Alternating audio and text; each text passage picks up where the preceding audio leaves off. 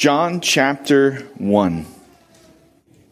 In the beginning was the Word, and the Word was with God, and the Word was God.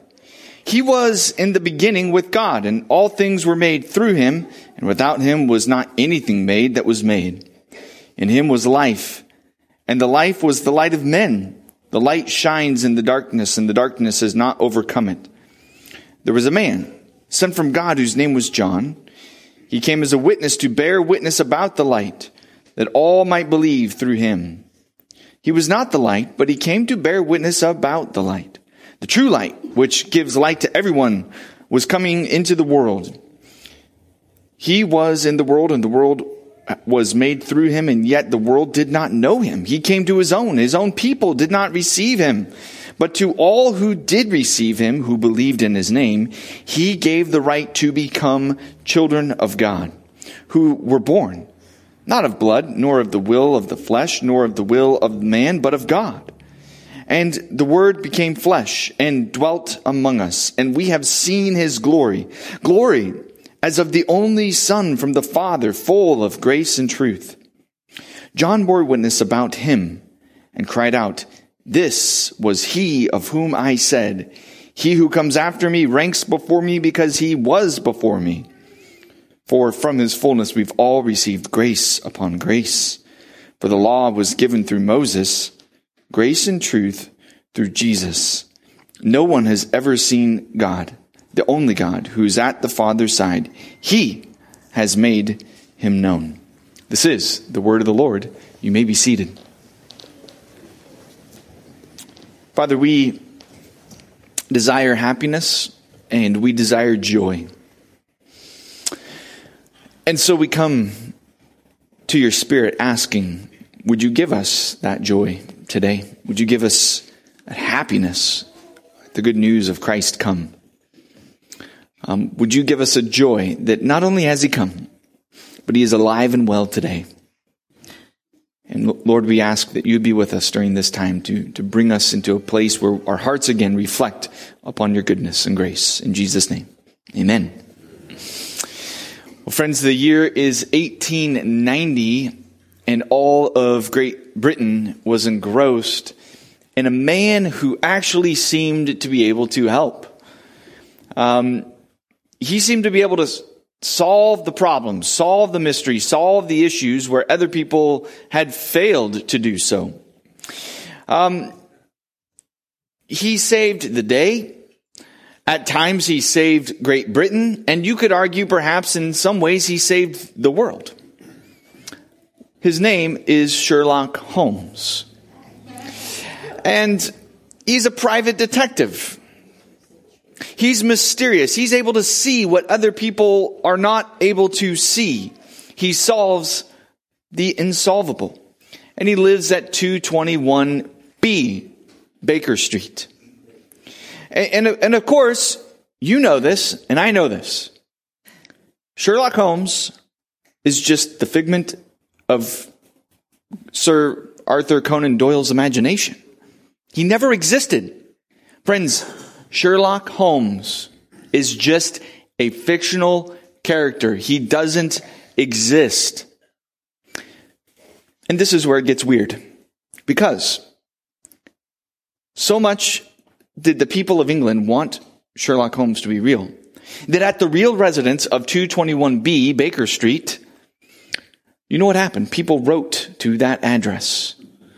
And they wrote to that address, and they wrote to that address. Now, the real 221B Baker Street in London actually belonged to Abbey National Bank. So think like a U.S. bank or a Wells Fargo. And Abbey National Bank had every reason to just take these letters and just put them back on the burn pile. But they hired a full-time secretary whose only job was to take the letters in, to read them, and begin to correspond and write back to some of these folks. And folks are writing in not just, I don't know what happened to my missing, watch, everything to, here is a murder that needs to be solved. And it's amazing because they would write back trying to consider their case, their problem, their whole reason for writing. Edgar Smith wrote in 1946 asking the question, what is it that we love in Sherlock Holmes? The times he lived in, they were exciting into the 19th century, the Victorian era. The place that Holmes lived was important. London, England was fat with the fruits of her achievements.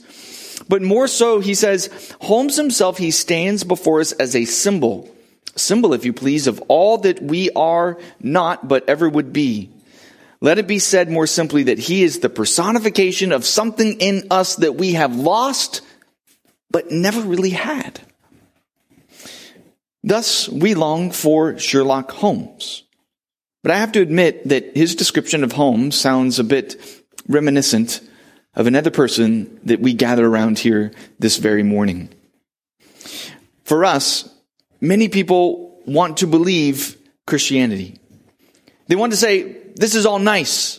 Jesus coming to bring us grace. Jesus coming to bring us forgiveness, to die in our place. But how do we know he really existed? How do we know he's real? We weren't alive at 30 AD. How do we know that when we pray our prayers, we're not just essentially writing Abbey National Bank? You say, I wasn't there. Well, friends, this gospel that we are in this morning, these opening chapters are for us because these opening chapters, and as the book even closes, takes us there. The reason for the book, why we're not dealing with a fictional character this morning, is John in chapter 20 at verse 30 and 31. He says, now Jesus did many other signs in the presence of the disciples, which are not written in this book. But these are written so that you may believe that Jesus is the Christ, the Son of God, and that by believing you may have life in his name. John's gospel is for everyone who wasn't there, because John is taking us there. So that by believing, you may actually have eternal life and stop dying. Believing is connected with life. Question: does what you believe give you life? Does what you trust in this morning give you life? Is there a possibility that you believe or put your hope or your trust in something that could be robbed from you? What are you waiting for that will add to the full meaning of the whole reason that you're living, the full glory that you, friend, and I need this morning? This Christmas morning, we will see a source of glory that supersedes all others as we look here at verse 14. And I'm going to read it again to bring it to mind to you. Consider verse 14 again with me. And the Word became flesh and dwelt among us, and we have seen his glory, glory as of the only Son from the Father, full of grace and truth. This side of the cross, it is hard for us to let this fully sink in. It is difficult for us. We take this so for granted to consider God walking in these doors and living right here amongst us. The theologians call this his immanence. There's two sides to this, God's immanence and God's transcendence. Now, immanence has this idea of his closeness. Transcendence has this idea of God's powerfulness and far away. And so that you have the deists like Benjamin Franklin, who considered God to be more of a transcendent God. And so God is the type of God who would wind up the watch and he would set it into motion, but he backs away and he's too busy to be concerned with you and your problems. He doesn't really care about what you're going through. He's busy. He's off afar. He's transcendent only. But then there's the immanent side, which is God is present. And if you push from the deist side all the way to the transcendent side and over push that side, you begin to say that God is everything. This is the sort of view that people like Einstein and others held to. It's found in modern Buddhism and neo-paganism. It's this idea that, well, God is sort of so close that he essentially becomes you, he's me, he's the birds, he's the trees, he's sort of in everything. But friends, both of these ditches bring you to the same pit. If you push God off to where he's only transcendent and far and removed and he could not possibly have a relationship with you, you don't have God. And if God essentially becomes just so immanent that he's everything, do you really have him either? Friends, what does God want to reveal to us and show us by Christmas? He shows us he is utterly transcendent, but he's also utterly immanent. Consider with me God dwelling with us. This is what is found in verse 14 here. God dwelling with us. And you go back into the scriptures and you survey your mind, in your mind, the different places where God has dwelled with us, so that we go back to the garden. God creates the sun, the moon, the day, the night, all the creatures. It's good. God creates man and woman. It's really good. And then they're in relationship, enjoying time as God is dwelling with them, until the serpent says, "Come, take, eat." And then it becomes not good, and sin separates. Sin is what separates us from God, because a good God who is holy cannot dwell or be in the midst and presence of a rebellious people who fought against him. This is where we first see God's dwelling, and then we later see it again with the tabernacle. God does not abandon the rebels. Instead, he provides a way to be with them. It is a way for them to really live, knowing God is with them. And so this idea of God dwelling, as it's found even in the Old Testament text, the Greek version, it is skenao. It's that word tent, like camping, dwelling. Same word that we find here in verse 14, where the Word became flesh and dwelt among us. Because God, in Exodus, he camps with the people. It's found in Exodus 25, verses 8 and 9, where we read, and God is saying, "Let them make me a sanctuary that I may dwell," there's our word, "in their midst, exactly as I show you concerning the pattern of the tabernacle," again, the same word, "and all of its furniture, so that you shall make it." And as you've discovered this idea of this tabernacle where God would have his dwelling presence amongst the people, and we find what is patterned in there, it's supposed to be a mini archetype of the garden. And so things are meant to be beautiful, overladen with gold, and you end up with a lot of produce imagery, because it's trying to refigure this place where God would dwell with his people in the garden. And then God calls them to worship him there, which they do. Sacrifice happens with the bulls and the lambs, which is to be a representative in the place of the people, the sinful people. There's the priest who will mediate and minister there. So they believe God, they trust him, and though their enemies are many, they live with the presence of God there.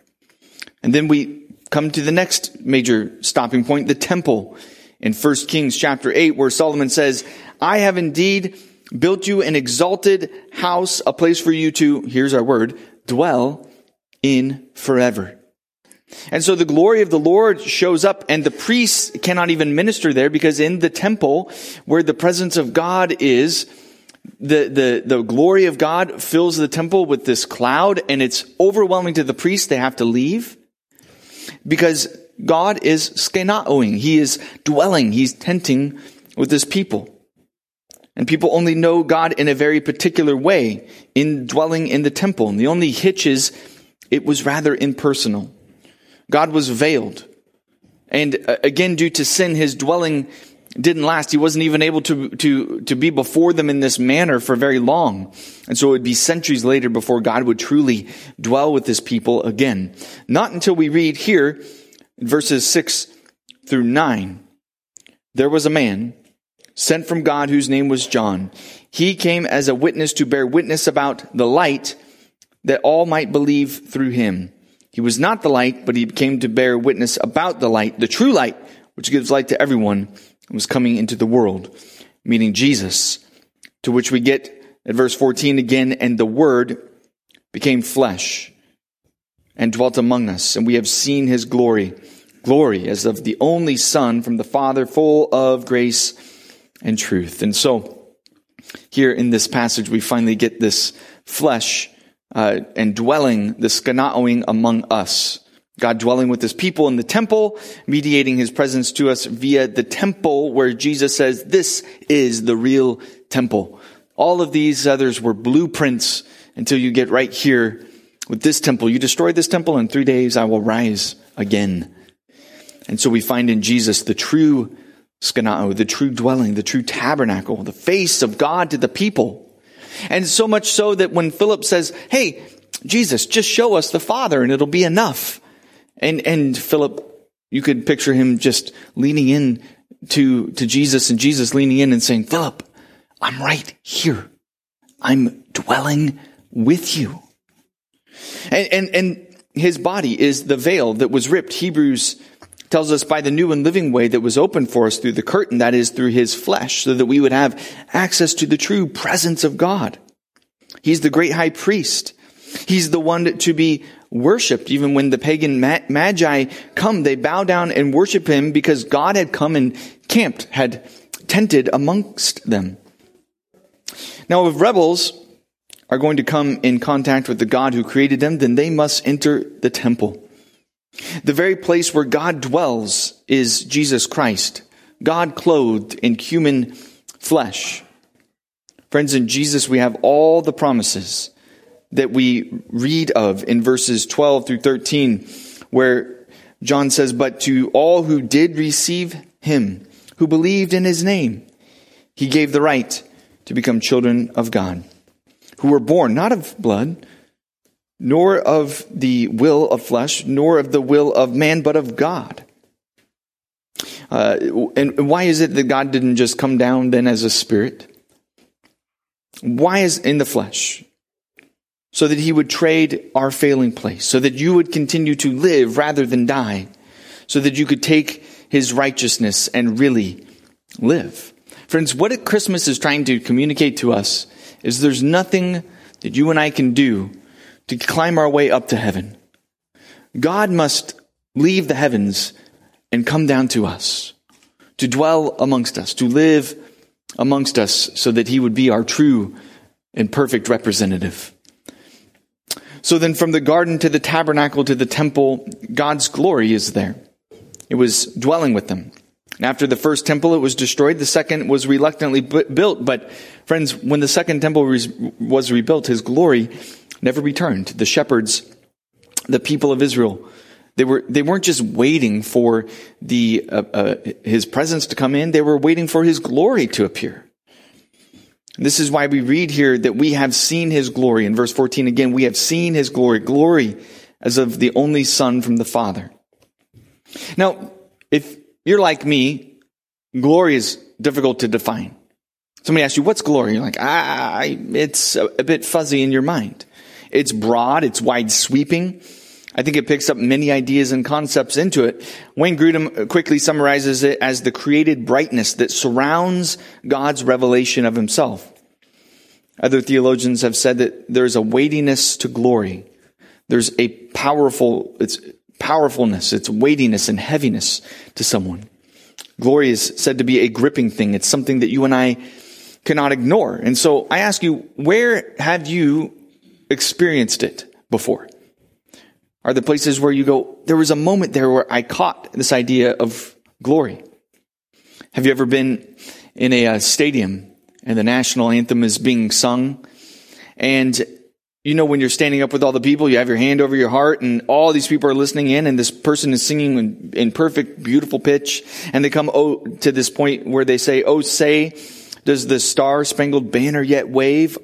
And then eventually o'er the land of the free. And then there's always some guy who does a howl at that point, like, ow!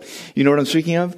But the hairs on the back of your neck are standing up in that moment for some reason. And I think it's only in those moments where you're just beginning to sense a little speck of what glory is. And we could say that glory in this context is the revealed person of God as he discloses himself to us in Jesus Christ. Glory of the only begotten. In other words, the type of glory that a father might give his only son. If you only had one child and it was a son and you said, I just want to brag on this one. I want to make much and weightiness of my only child here. This child is the best child that there ever could be or ever will be. And so you begin to make much of them. This is what is going on here with God the Father giving the glory of the only begotten.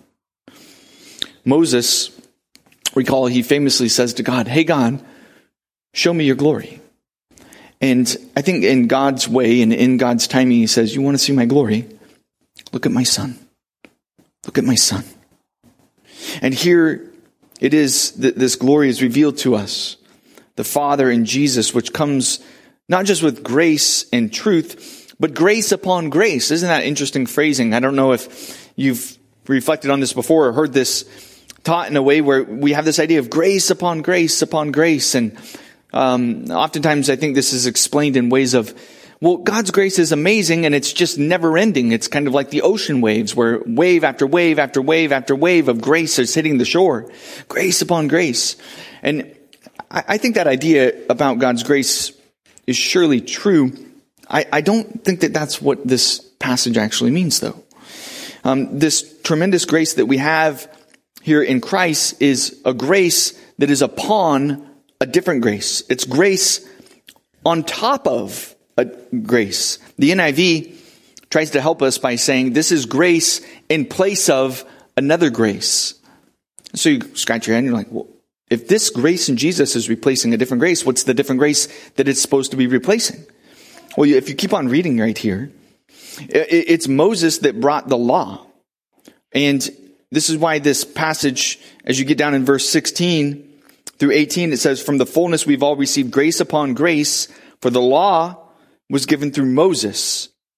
Grace and truth came through Jesus Christ. Now, in other words, the idea of when Moses brought God's people out of the slavery in Egypt, there was a rescue that happened. God saved his people from bondage and decay. And so then he saves them.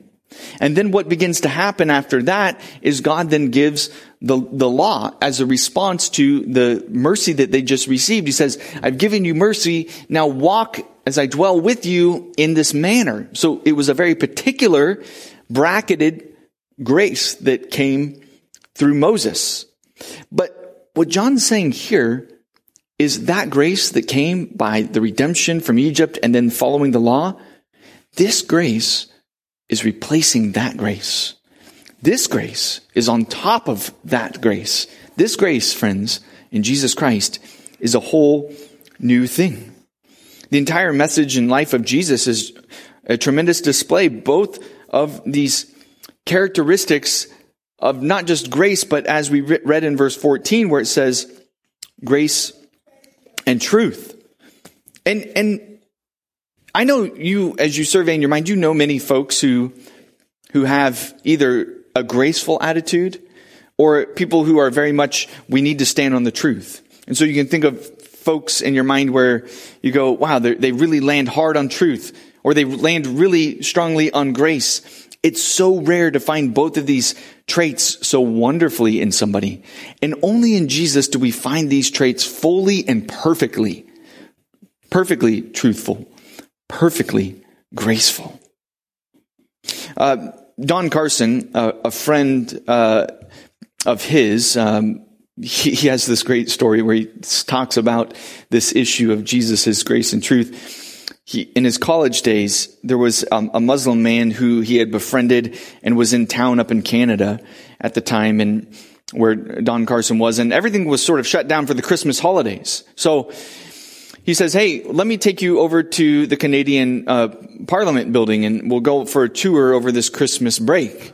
And so they get in the car, they get to the Parliament, he's showing them around the Capitol buildings and all of this, and they enter into the Parliament, and in the lobby area, when you first walk in, there is these amazing tall pillars.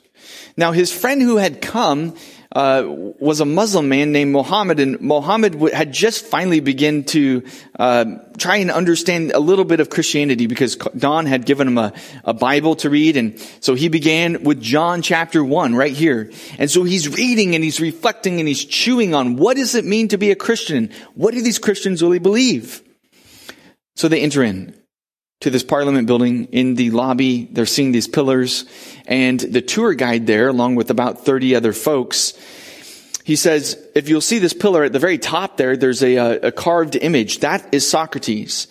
And we have Socrates here in this lobby because the government must be based upon wisdom. And then you'll see this other pillar over here, and at the top you'll see carved is Aristotle, for the government must be based upon knowledge. And then there's this other pillar here, and you'll see at the top is Moses, because the government must be based upon law. And Carson's friend, Muhammad, he is there and he's looking around with these other tourists as the tourist guide is explaining all this. And he says, the tourist guide says, well, are there any questions? And Muhammad raises his hand and he says, where's Jesus Christ? And the tour guide, looks puzzled and says, well, what do you mean? Where's Jesus Christ? And Muhammad, thinking he had been misunderstood because, he is Pakistani and his accent's really thick, so he yells it even louder. And he says, because he thought he was being misunderstood, he says, where is Jesus Christ?